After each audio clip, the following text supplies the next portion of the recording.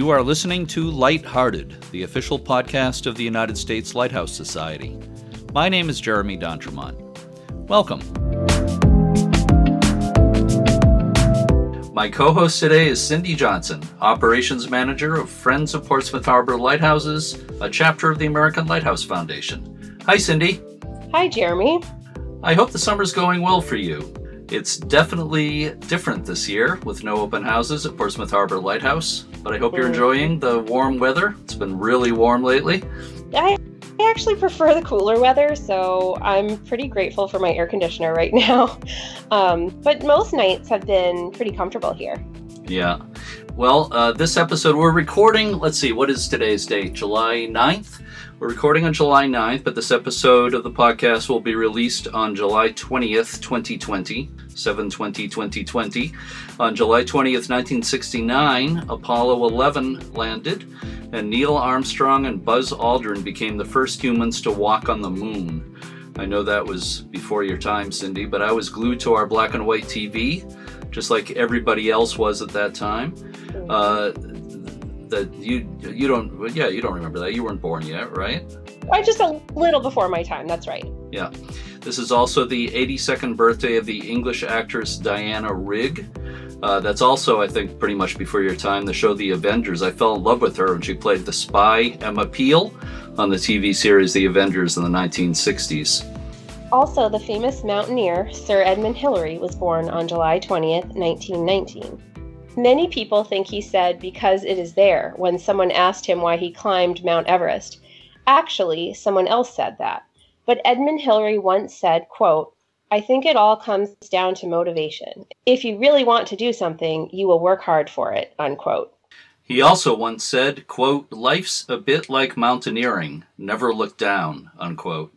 Does that remind you of anyone else, Cindy? Yes, it does.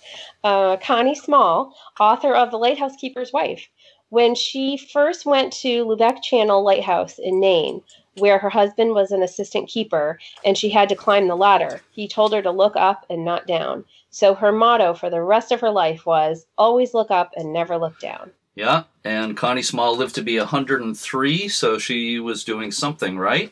She became our honorary chairperson for Friends of Portsmouth Harbor Lighthouses. And speaking of Maine lighthouses, today's subject is Mount Desert Rock, one of the most isolated light stations in the United States, and our guest is Sean Todd. By the way, the name is traditionally pronounced dessert, like the last course of a meal, similar to the French pronunciation désert, although it's probably more commonly pronounced these days as desert, like the Sahara. Cindy, please help me tell our listeners about Mount Desert Rock.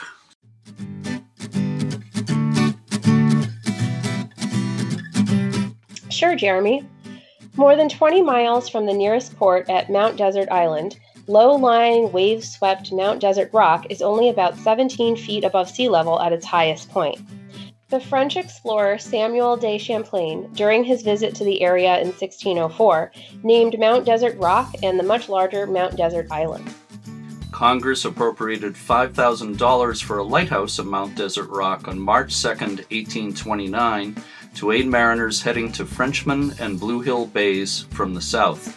The light went into operation on August 25th, 1830, with a short wooden tower at one end of a stone keeper's dwelling. The structure weathered many storms before being replaced by a new 58-foot granite tower in 1847. The new tower was designed by the noted architect Alexander Paris. Despite its isolation, Mount Desert Rock was for many years a family station. It became a tradition each spring for the families to bring soil to the island for a garden, and local fishermen made contributions of earth from the mainland. By the summer, a beautiful flower garden would be in bloom. Vinyl O. Beale was one of the keepers at the station in the early 1900s. His daughter Robina described the unusual way her parents had of making sure she and her siblings were safe when playing outside. A line was attached to Robina's waist, with the other end looped around a clothesline that extended from the house to a derrick. This way the children couldn't be washed away. The Rock later became a males-only station under the Coast Guard. On October 6, 1962, Hurricane Daisy struck the Rock, destroying the walkway between the house and tower, as well as sweeping away fuel tanks and other structures. The 3 Coast Guardsmen there at the time spent the night near the top of the lighthouse tower. One of the men, John Baxter, said later, quote, "The bad thing was that when we went in the tower, you could feel the tower sway like someone was shaking it. It was scary." The station was automated in late 1977. The light station was then leased to Bar Harbor's College of the Atlantic for use as a whale watching station. Under the Main Lights program, Mount Desert Rock Light Station, along with Great Duck Island Light Station, became the property of the College of the Atlantic in 1998. Allied Whale is the Marine Mammal Research Division of College of the Atlantic. The facility at Mount Desert Rock is currently being expanded into a field station that goes beyond marine mammal science. Sean Todd is the Stephen K. Katona Chair in Marine Sciences at College of the Atlantic in Bar Harbor. And he also directs Allied Whale, the college's marine mammal research program. He spent 10 years in Newfoundland as part of the Whale Disentanglement Team, a group that releases large entangled whales from fishing gear. In Maine, he is trained as part of a first response team that performs a similar function. Sean also acts as a professional guide, including 14 seasons in the Antarctic and 11 seasons in the Canadian subarctic and Arctic. He created, wrote, and stars in the award-winning Life in the World's Oceans, a 30-part DVD series available from thegreatcourses.com. I had the pleasure of speaking with Sean in June. Let's listen to that conversation now. I'm speaking today with Sean Todd of College of the Atlantic and Allied Whale. Thank you so much for speaking with me, Sean. I really appreciate it. Oh, you're welcome. This is exciting. What led you to a career as a marine mammal researcher? Oh, gosh. That's a story that's probably too long for this podcast. But essentially, visits to my grandma at the seaside, which coincided on weekends that Jacques Cousteau, the Underseas World of Jacques Cousteau was playing on television. My grandma was the first one to get a color TV in the family.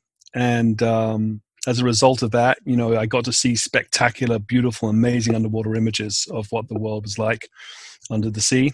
And, then just sort of playing those things out on the beach the day after.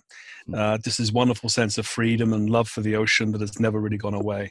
And of course, I guess marine mammals represent the quintessential organism that comes from the ocean. They're spectacular, they're large, they have characters, they have personalities, very much the same way that dogs do. So it's not a hard job to love. I love what I do.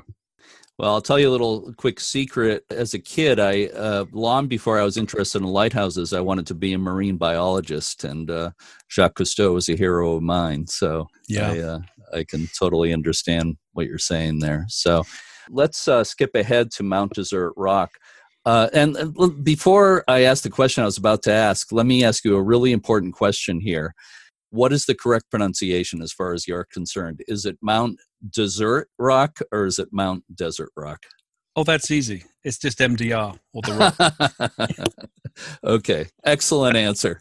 It's probably pretty evenly divided between Mount Desert and Mount Desert. I know the traditional pronunciation is dessert, kind of based on the Mount Désert from French. French, Ile de Mont Désert. Yeah. So I tend to say dessert based on the traditional pronunciation, but we'll go with MDR for the rest of the interview. How about that? Or the Rock. The Rock. So yes. when we talk about the Rock in this podcast, we're not talking about Alcatraz. We're talking about MDR. Right. Okay. We'll go with MDR or the Rock for the rest of today. So what makes MDR a good place for the observation of marine mammals? As I like to say to my classes, if you are a 50-foot whale with a 15-foot mouth that has to shift, multiple tons of water per gulp, with a 2 to 3 ton tongue that has to press that water out of your mouth every time you take a gulp of food. When you do take a gulp of food, it better be worth it. So, whales, the distribution of whales is quite deliberate. They tend to go to places where there is lots of food. And Mount Desert Rock represents what an oceanographer would call a bathymetric upwelling. So it's a place where we have plenty of nutrients being upwelled from very deep, cold, actually Arctic-borne currents in the area that are bringing nutrients to the surface and kickstarting an amazing reaction of productivity, which just works up the chain. So you start at the plankton, you go up to the fish, and eventually you get to the whales and the seabirds and the seals. So it's traditionally, it has been in the past, let's say, traditionally an amazing place to go see whales, and that's the reason why the college got involved with Mount Desert Rock very early on, even when we didn't own the island. Working there by permission of the Coast Guard, it just meant that rather than have to do the 2.5 hour steam every day to get out to start work, we could instead live on the island, step off the island onto a Zodiac, and literally be right in the middle of large concentrations of whales. So a very good place to work. And of course, because there's a light tower there, again by permission of the Coast Guard, at least in the time when we didn't own it, if it was too rough to go out, we could still go up in the tower and do very, very useful and important data collection just by watching the whales at a distance. So if you could please explain the basic workings of the field station on MDR. Who is typically out there and what takes place there? Yeah, so we owe our presence on the island to several wonderful and very generous patrons. And the station is named after one of those, the Ed McCormick Blair Marine Research Station. And we've also had other benefactors.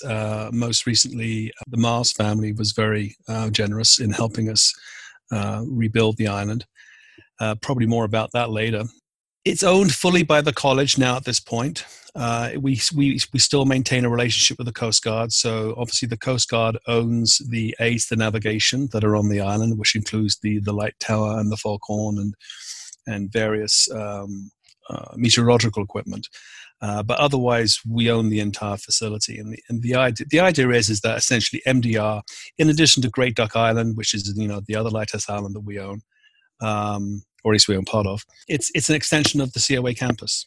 And not to sound too cheesy, but we like to say we are College of the Atlantic. We're not college by the Atlantic. We are of the Atlantic, and the primary mission of the college is to investigate issues of human ecology, which is essentially the art and science of investigating humans' relationship to the world and to each other. And it's a very sort of transdisciplinary type experience. So that means the kinds of students we tend to attract to the island tend to have a science focus because they're interested in marine research, but they don't have to. I've had fantastic artists go out there and develop amazing portfolios. I've had sound artists go out there, do soundscapes and recordings. I've had musicians go out there. I've had writers go out there simply for the inspiration, just to write something. So it does attract a pretty broad demographic of different students that go out there. My position at the college is endowed as a chair, and part of the discretionary funds I have tries to minimize any barrier for any student going out there. So, a student will go out there essentially for free, and the quid pro quo there is that while they're out on the island pursuing their own studies, supervised by myself and other faculty, they will also engage in running the station. And that in itself is a hugely valuable thing to be able to put in your resume. So, they not only do they know how to do the science, but they know how to live 25 miles offshore. They know how to operate the island. They understand the ecological footprint. As you know, there is no fresh water out there. We have to bring all our fresh water in. We have to bring in our own electricity because there's no cables under the water there. So we have to generate our electricity through solar panels and generators and so on. We have to manage our own waste. It's a rock, so you can't dig a hole in the ground. So we have to manage our own waste in that sense as well. So both human and food waste. So you are very, very aware of your ecological footprint. And if something goes wrong, you can't simply phone up Brown's Appliance and ask them to come and fix it, right? So you have to be handy. You have to, know what to do with power tools. Managing an island like this, of course, we're in this sort of constant cycle of repair.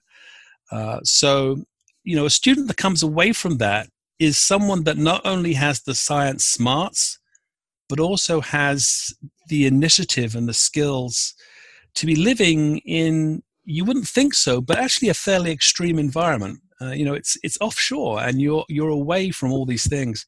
So, sorry, a long answer to a short question, but essentially, when a student graduates from the Rock and they ask for a reference, and they almost instantly qualify for one because the people that come out of there are just so superb. We have fantastic students. I always write in my references, living at Mount Desert Rock, the conditions are best described as primitive, and you need physical, mental, and social stamina to survive out there. And the person that comes out of that is quite an extraordinary graduate, and they go on to some amazing things. So, I'm very proud of the program we offer. I think it's out there. It's very extreme to some extent, and it really creates this feeling of independence. There are only a few hundred right whales left on this planet. Is the study of right whales one of the primary activities of what goes on at MDR? Yeah. So laterally, I would say. So there's a number of things that have been going on at Mount Desert Rock for a very long time. The primary species we see around the rock, at least historically up to, say, around 3 or 4 years ago, and there's a huge asterisk associated with that, which we'll get into in a second, are humpbacks and finbacks. So that's been our bread and butter for a very long time. We also have about 1,000 seals hauled out on the island, harbors and grays. So those are the principal species we're interested in. Now, every now and then we will see a right whale. And something that we have discovered over the past 3 or 4 years is that our whale distributions are changing radically. So, I started off by saying the Rock used to be a fantastic place to go and see whales. These days, it's not such a great place to see whales. The whales have moved offshore. They've moved further to the north. They've moved up towards the Canadian border. And that's all whales. That's not just right whales. So, there is something, we believe, that is impacting the entire Gulf that is forcing all whales to move. And, I think if we discover what that is for the humpbacks and the fins, I strongly suspect it's going to be playing a role in what's going on with right whales as well. And just to blow the punchline, we think it's about prey. We think the Gulf of Maine is changing in its ability to produce both prey of enough quantity and prey of enough quality, calorific quality, that can sustain, our historical whale populations. And we have both a main project going on right now within Allied Whale that many students are involved in, as well as side projects that individual students have chosen to take on. Say, for example, looking at, we have one student right now who's doing a fantastic job looking at a specific kind of plankton, a keystone species we call it, the copepod, and what copepods are doing in the Gulf, and whether or not they're being able to produce enough fat in their bodies, which in turn whales will eat, right? Mm-hmm. So yes. So peripherally, we are involved in the right whale question, and as a research group in the Northeast, we are absolutely involved as being an educational resource for people, so that people could better understand the right whale problem, because obviously there's a lot of misinformation about the problem, and there's a lot of just lack of knowledge and ignorance of the problem. So, I see part of our role as being trying to promote that. You touched on this a little bit already, but what is the downside of having a field station in such an isolated and exposed location as MDR? It's not for everyone, that's for sure. I take students out there for weeks at a time, and you'll know within the first couple of days if this is for them or not. And we don't make them suffer. If they're not enjoying it, we'll get them on a boat and we'll take them back home. There's a couple of things going on. First of all, you're taught to be super independent. I've certainly had students when I've not been on the island, I've been at home. that they've had to phone me and be very descriptive about the problem that they're having so that we can sort of walk through exactly what needs to be done. We have very poor access to the internet out there still. So that's a challenge, because I think these days, I think we're coming to this change in the way we operate, in this expectation that we should always be able to connect in some way. And Mount Desert Rock is not a place where you can connect to the World Wide Web. In fact, I would suggest that's an advantage. It's a wonderful, wonderful advantage. All of a sudden you lose your cell phone signal and you can't connect. So that's challenging as well as itself. So it's definitely a very isolating environment in that sense. And you have to be super independent about it.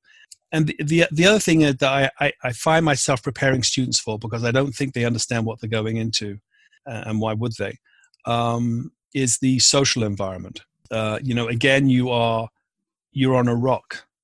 There are no trees on this rock. It is just it's just a rock. So there's nowhere to hide. Everyone knows everyone's business.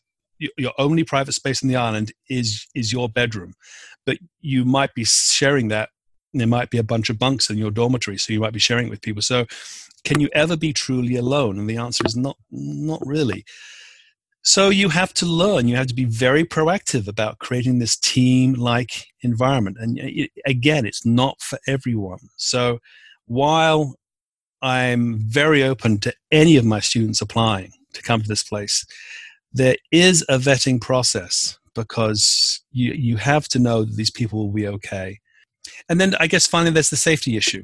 If you're that far offshore and something were to go wrong, we are 40 minutes outbound on a helicopter, then they land, then they do what they have to do, and then they've got 40 minutes to get back to a hospital. So, you're probably talking about a 2-hour from time of incident to reception at a hospital of any problem. So, we're acutely aware of this. And for that reason, certainly my style of management on the rock is to kind of treat it like a ship. We have watches. We have a very distinct hierarchy of who's in charge. We have a very distinctive handoff of power. So, in the same way that when someone takes over the helm, they say, I have the helm, and then they say, you have the helm, blah, blah, blah. And there's this redundancy back and forth between the two. We kind of do the same thing. I have the station. Yes, you have the station. So we try to operate as a ship. The hazards that can happen on a ship are very similar to the hazards that can happen on the island. Things like fire, things like accidents, people falling, turning ankles, electric shocks, things of that nature. We could even have man overboard, because sometimes the waves in the cove when we're receiving a boat on the boat ramp, it's a dangerous situation. Now, having said that, obviously it's not dangerous because we do it right, and there's protocols to follow, and we make sure people follow protocols. But those are times when things could get messy very, very quickly, and so we really have to design a program that is super, super safe, and just to absolutely minimize whatever liability there is. Because as you know, and all lighthouse keepers know, it's not a matter of when it hits the fan; it will hit the fan. And then it's just about your training, and hopefully the training is so ingrained in you, it's just muscle memory, and you just do what you have to do to get out of the problem. And of course, another factor is storms out there. And I know, for instance, Hurricane Bill did a lot of damage there in 2009, including destroying the classroom building. Which was actually under construction when I was out there in 2002. Yes. And I'm wondering what your personal experience might be with major storms out there. My experience is they're getting more violent. We used to enjoy fairly welcome hiatuses between storms, but they seem to be coming closer and closer together these days. And I have no data to back that up, except it's just a gut feeling. Certainly we haven't had anything like Bill lately. He says, touching wood, as close as he can. Bill was absolutely devastating to us. And the remarkable thing about Bill was, if you were on shore at the time, it didn't appear to be that spectacular. Now, that said, tragically, 2 people did lose their lives because they were just, they were wave watching and they were too close to the cliffs. But it wasn't, it wasn't this kind of like tiles flying horizontally or shingles flying horizontally through the air type thing. It was just swell. The hurricane was way offshore when it came past us. Now, that said, that swell was probably at least 30 to 40 feet high. We know that because when we got back to the building after the damages, and we looked at the buildings, we found the high tide mark at the top of the first floor ceiling of the main house. So, that's how far the water was getting up. We knew the hurricane was coming, so we had prepared the house. We had boarded everything up.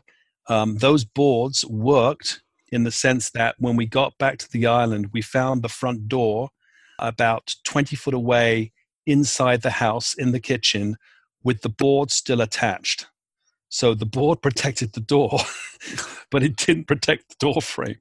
Oof. So, and then we know there's accounts in logbooks that when the storms get bad, the keeper would go and his family would go to the light tower because the tower is this thick granite. And that's where we would have to have been because, it must have been absolutely astonishing to see this. So the final count was ground floor of the main building, pretty much entirely ruined, inundated by water. We were missing the entire boathouse. We have no clue where it is. And the tragedy of that was we just finished putting a brand new, beautiful roof with copper flashing, gone. And it's out there in the Sargasso floating, I'm sure. And then this bizarre thing where we lost the bottom floor of what you would call the engineer's house behind the main lightkeeper's house.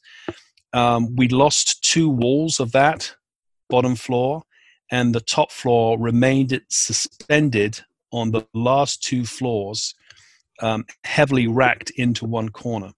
So it was just, the thing about the rock is it grabs you and it demands attention and it makes you fall in love with it. And then, I just remember landing on the island and the feeling was so somber.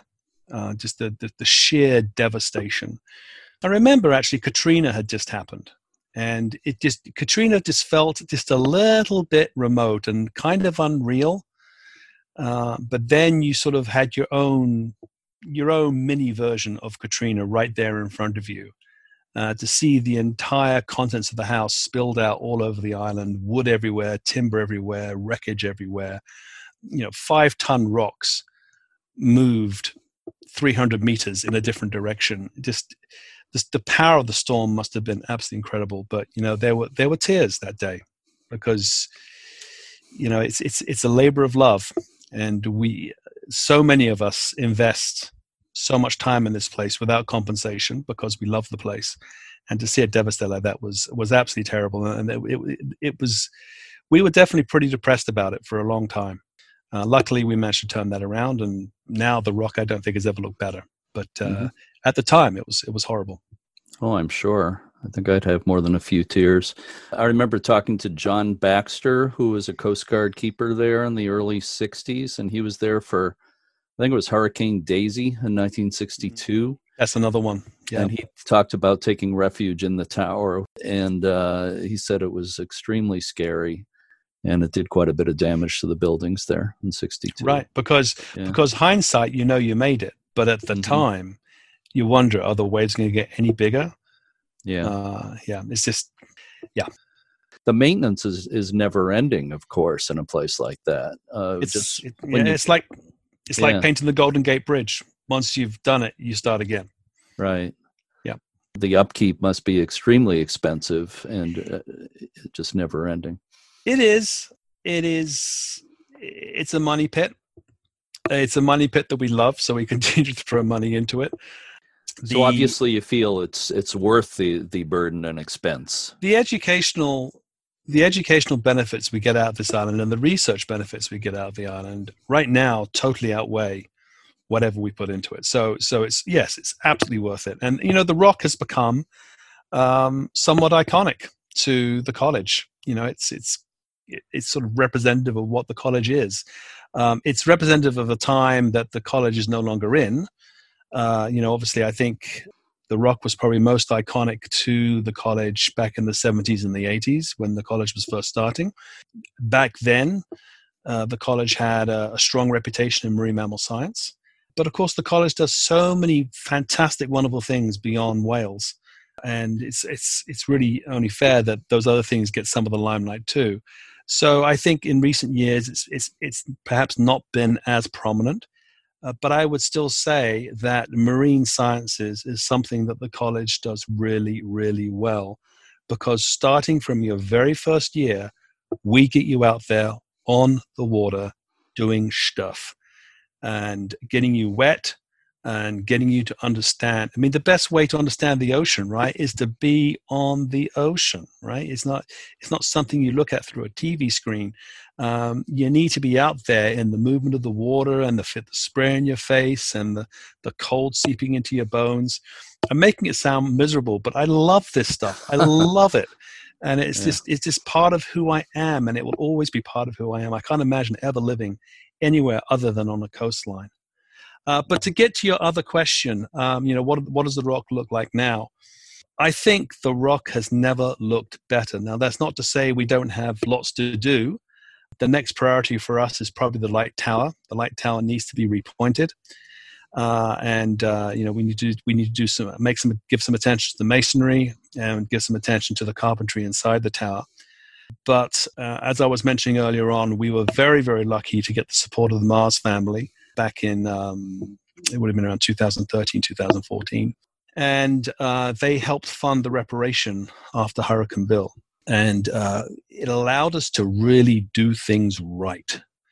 And I will mention one person by name, and I hope I don't embarrass him, a former student of the college who has been in Allied World for a very long time, Dan Dendanto, an absolute terrific person who is a remarkable whale researcher in his own right, but also incredibly handy. And has ended up in a business of articulating whale skeletons for museums. But he is also a great house builder. And so it's not just enough that you know how to build a house. It's enough, you need to know how to build a house offshore, where you can't go down to the hardware store and get another box of nails. And, you have to think about, well, how am I going to generate my power? How am I going to lift that timber when there's no crane around? All those kinds of things. And Dan knows what to do. So Dan was the foreman for the project, and in consultation with me, we redesigned where we wanted to go with the money that we've been given, and it was just a project lasted 4 years, 4 years of rebuilding, and as a result of that, we now have a boathouse that is an absolute tank. It's a beast of a house. I'd like to see the storm. Well, maybe I would not like to see the storm that finally knocks this one over. It's the schedule of the wood in there. We're using 8x and 12x as lumber. It's all post and beam. We redesigned the boathouse slightly in that we now have a blind in the attic, so students can use the attic part of the boathouse to look out over the seal colonies and do behavioral observation work. We using the same style repair, we rebuilt, we jacked up. I don't know whether you know this, but in Maine, we're famous for jacking houses. So we had that skill. We jacked up the perfectly, still in very good condition, second floor of the generator shed, put a new first floor underneath, lowered the second floor back down to the first floor, using some really, really savvy people, local builders, and also sort of alumni of the college, Matt Drennan, Scott Swan, also just remarkable builders who know how to work offshore and amazing naturalists in their own right. So they rebuilt the generator shed that way. That is now a classroom on the top, as well as a fully equipped workshop on the bottom. So, a lot of our students end up making the equipment that they need to use. So they have access to a full carpentry and a metal shop kind of thing down below. We totally redesigned the first floor of the lightkeeper's house. And for the first, we returned to civility. We actually have sit-down toilets inside the house again. Wow. And that's huge because we used to have outhouses. Yeah. And, going out to use the outhouse in the pitch fog with the lonely foghorn and the moaning male gray seals was often a very, very intimidating event. We have indoor sanitation, which is fantastic. It's a remarkable place. So we can actually now sleep up to 20 people out there, and we typically have classes of 8 to 10 out there, hopefully on an annual basis. That's our plan. Your description of going out to use the outhouse with the sound of the seals and everything made me think of the movie The Lighthouse for some reason. Have you seen that? Yeah. It seemed like a scene out of that. Yeah. But it's if you've ever heard it, it's a really eerie, ghosty sound. It just if you don't know what it is, it's like, oh yeah. So I'm wondering, when you're out there and in these historic light station buildings, do you sometimes think about what life was like for those light keepers and families on the Rock who were out there year round? For a long time, it's hard to imagine, but that was a family light station. Kids grew up on the Rock and they lived there all year. Do you think about what it was like for those people? All the time. All the time. For a number of reasons. First of all, as spectacularly severe weather as we see, can you imagine being out there in the winter? And we've actually sent students out there in the wintertime, and they've come back just absolutely exhilarated by the sheer power of nature that they've seen out there. But I think one of the main reasons why I think about them is because they figured out how to do it. And, bizarrely enough, there seems to be this period of time, and I can't quite work out when it was, a time of mechanization or electronics or whatever, that we chose to do things differently for a time. And, those things fail. Electrics, and I always say electrics and salt water mix incredibly well once, and then they don't work anymore. And then, you've got to go back to the old ways. So increasingly, when we think about these problems, we've often gone back to the idea, well, how did they do it? Case in point, how do you land a bunch of equipment on the shore in heavy swell conditions? Right now, for us, if there's heavy swell, because we're reliant on bringing our supplies out on the Osprey, which is our new research vessel, and then tendering it across on a Zodiac and going through the very hairy landing a Zodiac on those boat rails. I think you've done that, so you know what that's about. What they did was they swung a boom out from the cove to a boat that was just outside the surf zone, safely there holding position. They connect it to a cargo net, and then they swing the boom back inshore with all the cargo on board. I mean, no one gets wet. I mean, it's just such a sane system. And so, more than once I've been there on the boat ramp in my rubbers, just waiting to literally catch the next Zodiac coming in, thinking, what I wouldn't give for a boom right now. How much easier would this be if we could just do it that way, right? So things like that constantly. Water collection. Every time I drag up another 5-gallon water jug, thinking, well, wouldn't it be great to have that roof water collection system working again? Now, there's reasons we can't do that, but gosh, they really did have it. They figured it out.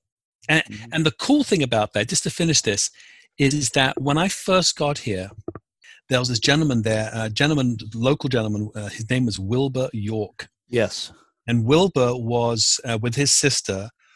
You may even have pictures of them. Were children on Mount Desert Rock. Yeah, I've seen pictures. In the early 20th century.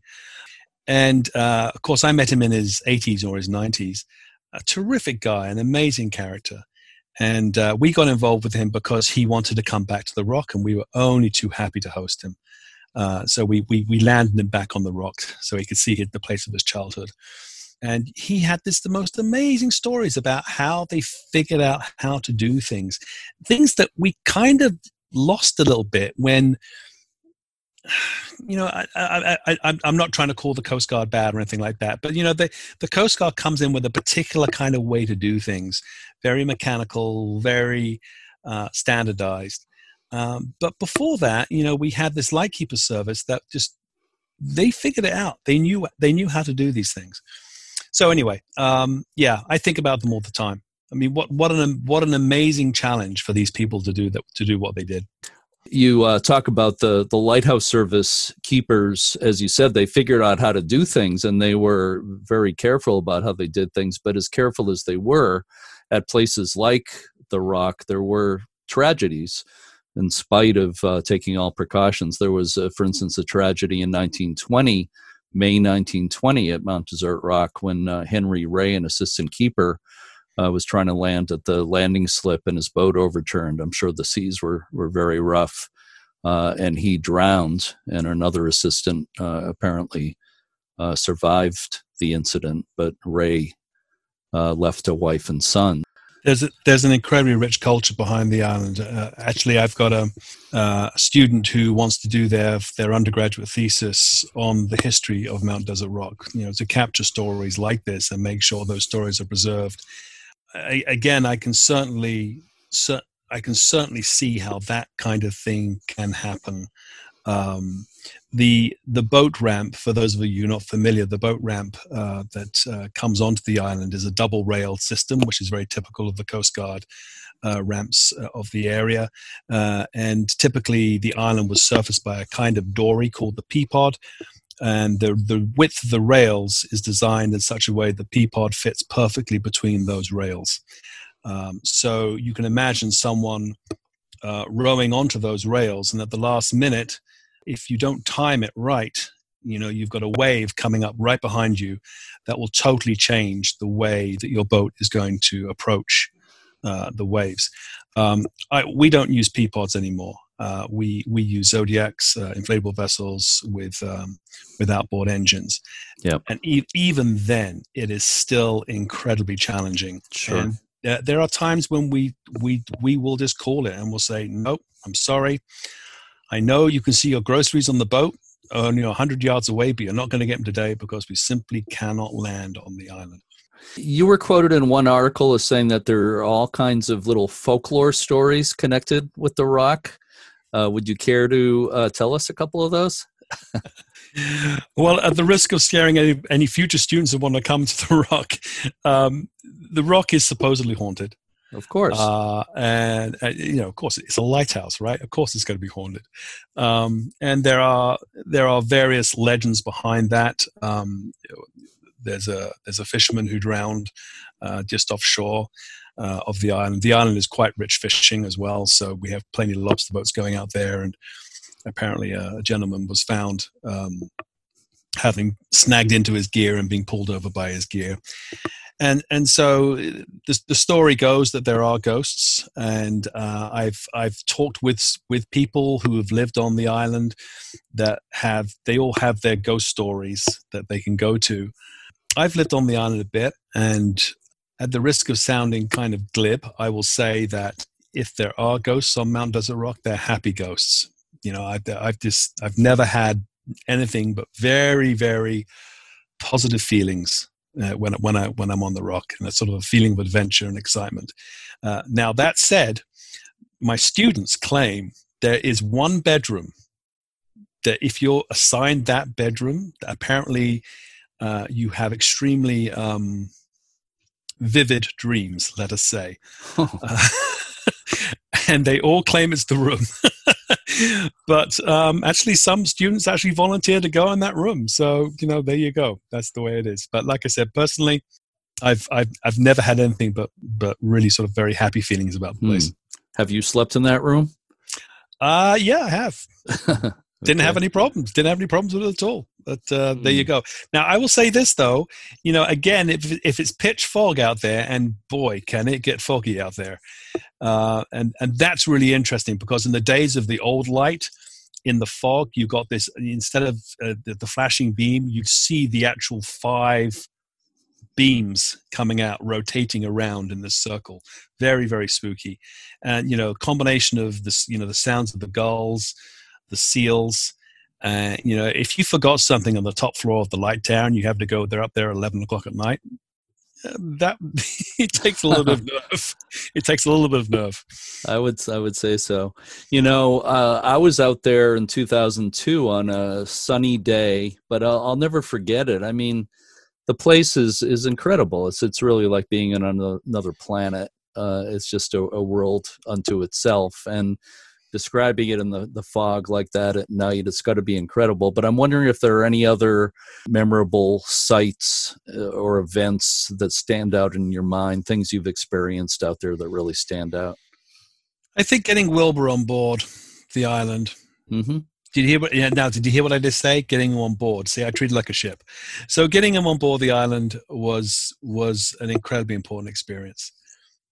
Getting the island back up to scratch after Bill was hugely important. Anytime I take a class out there, and we're out there for 2-3 weeks, I just bond so well with my students, and I'm so proud of them.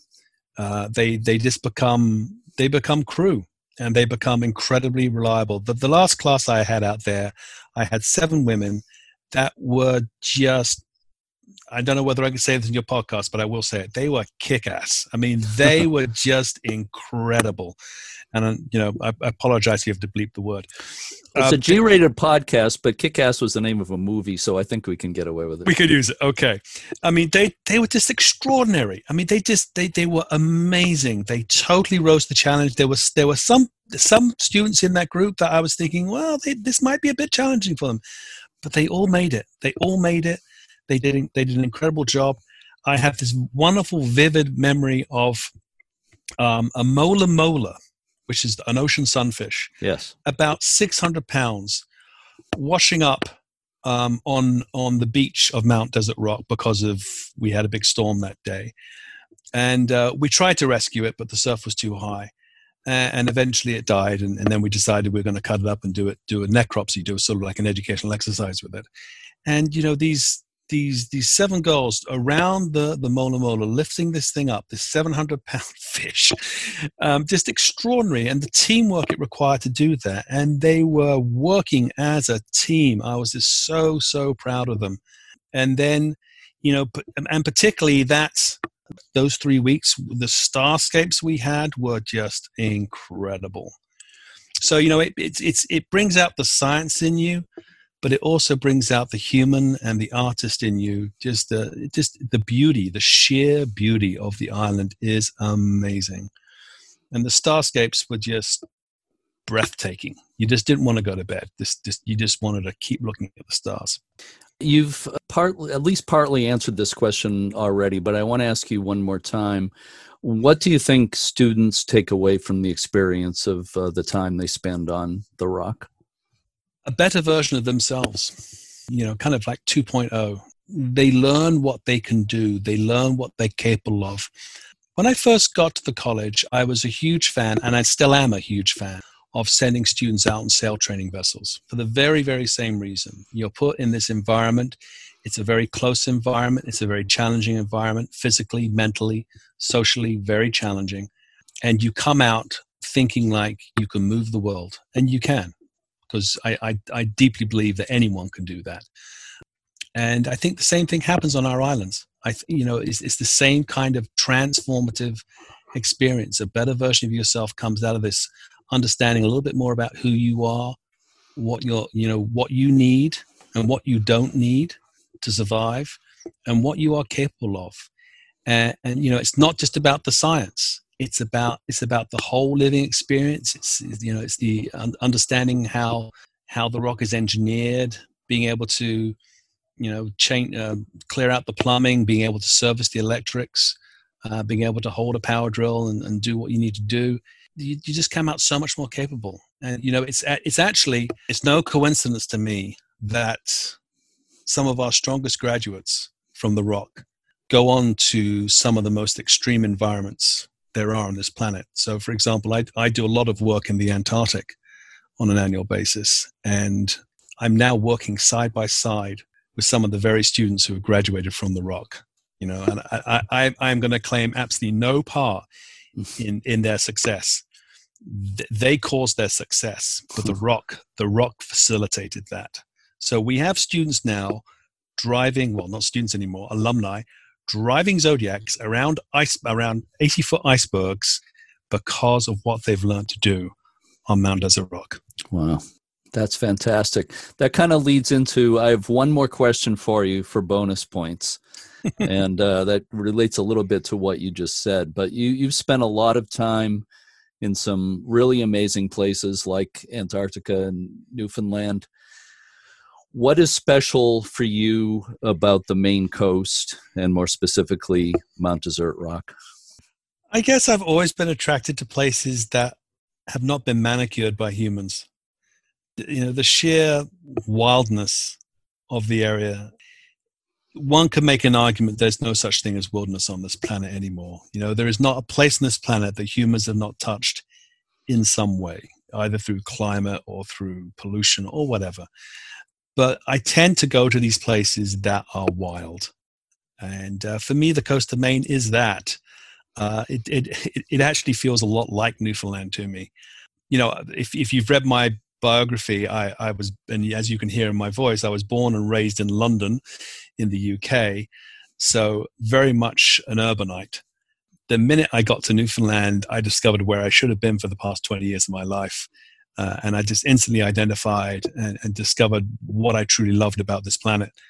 That sort of that interface between ocean and land, and the wildness of the cliffs just felt like home to me. And the Rock and the coast of Maine where I live is very, very similar in that regard. It's the complete wildness, and this idea that, sorry, I'm going to get a little poetic on you, but just being able to sit on a cliff and look out and maybe to see a whale tail or see a whale blow.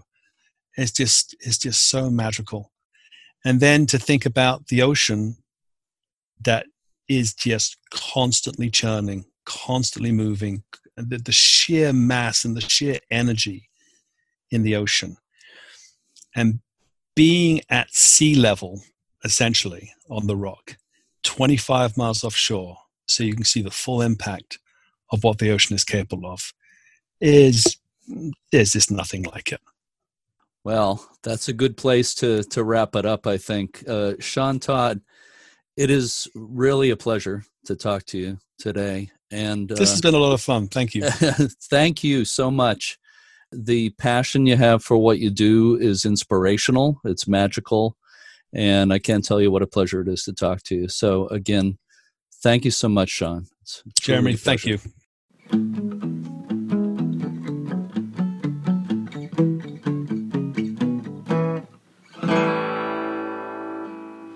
For more information on College of the Atlantic's programs at Mount Desert Rock, go online to coa.edu and enter Mount Desert Rock in the search box. Before we wrap up this episode, I want to mention another story from the history of Mount Desert Rock Light Station. In his book, Lighthouses of New England, the popular historian Edward Rowe Snow told the story of an unusual wreck near the Rock in the 1880s. The schooner Helen and Mary, carrying granite from Halifax, Nova Scotia, sank in a storm close to the light station. The captain's wife, who was also the sister of the first mate, was on board with her baby girl. When the vessel sank, the first mate was able to survive by clinging to some wreckage. As he drifted, the mate saw a package floating by. He snatched it from the water and found that it was his sister's baby girl wrapped in oilskin. Air trapped inside the wrapping had kept the baby afloat. The mate held the child close to him through the night, and the next day the pair was picked up by the crew of the lighthouse tender Iris. That is such an amazing story that I really wanted to include it while we're talking about Mount Desert Rock. My interviews with Sean Todd for this episode and with John Anderson about College of the Atlantic's programs at Great Duck Island Light Station for the previous episode have been two of the most interesting interviews I've had the pleasure of doing. I hope our listeners have enjoyed them too.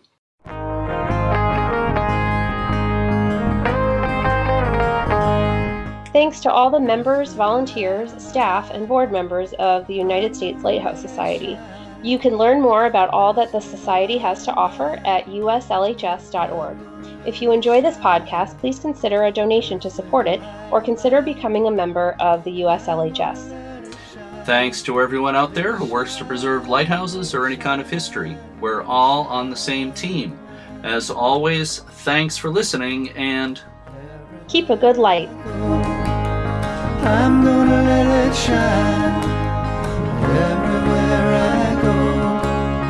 I'm gonna let it shine everywhere I go. I'm gonna let it shine, let it shine, let it shine.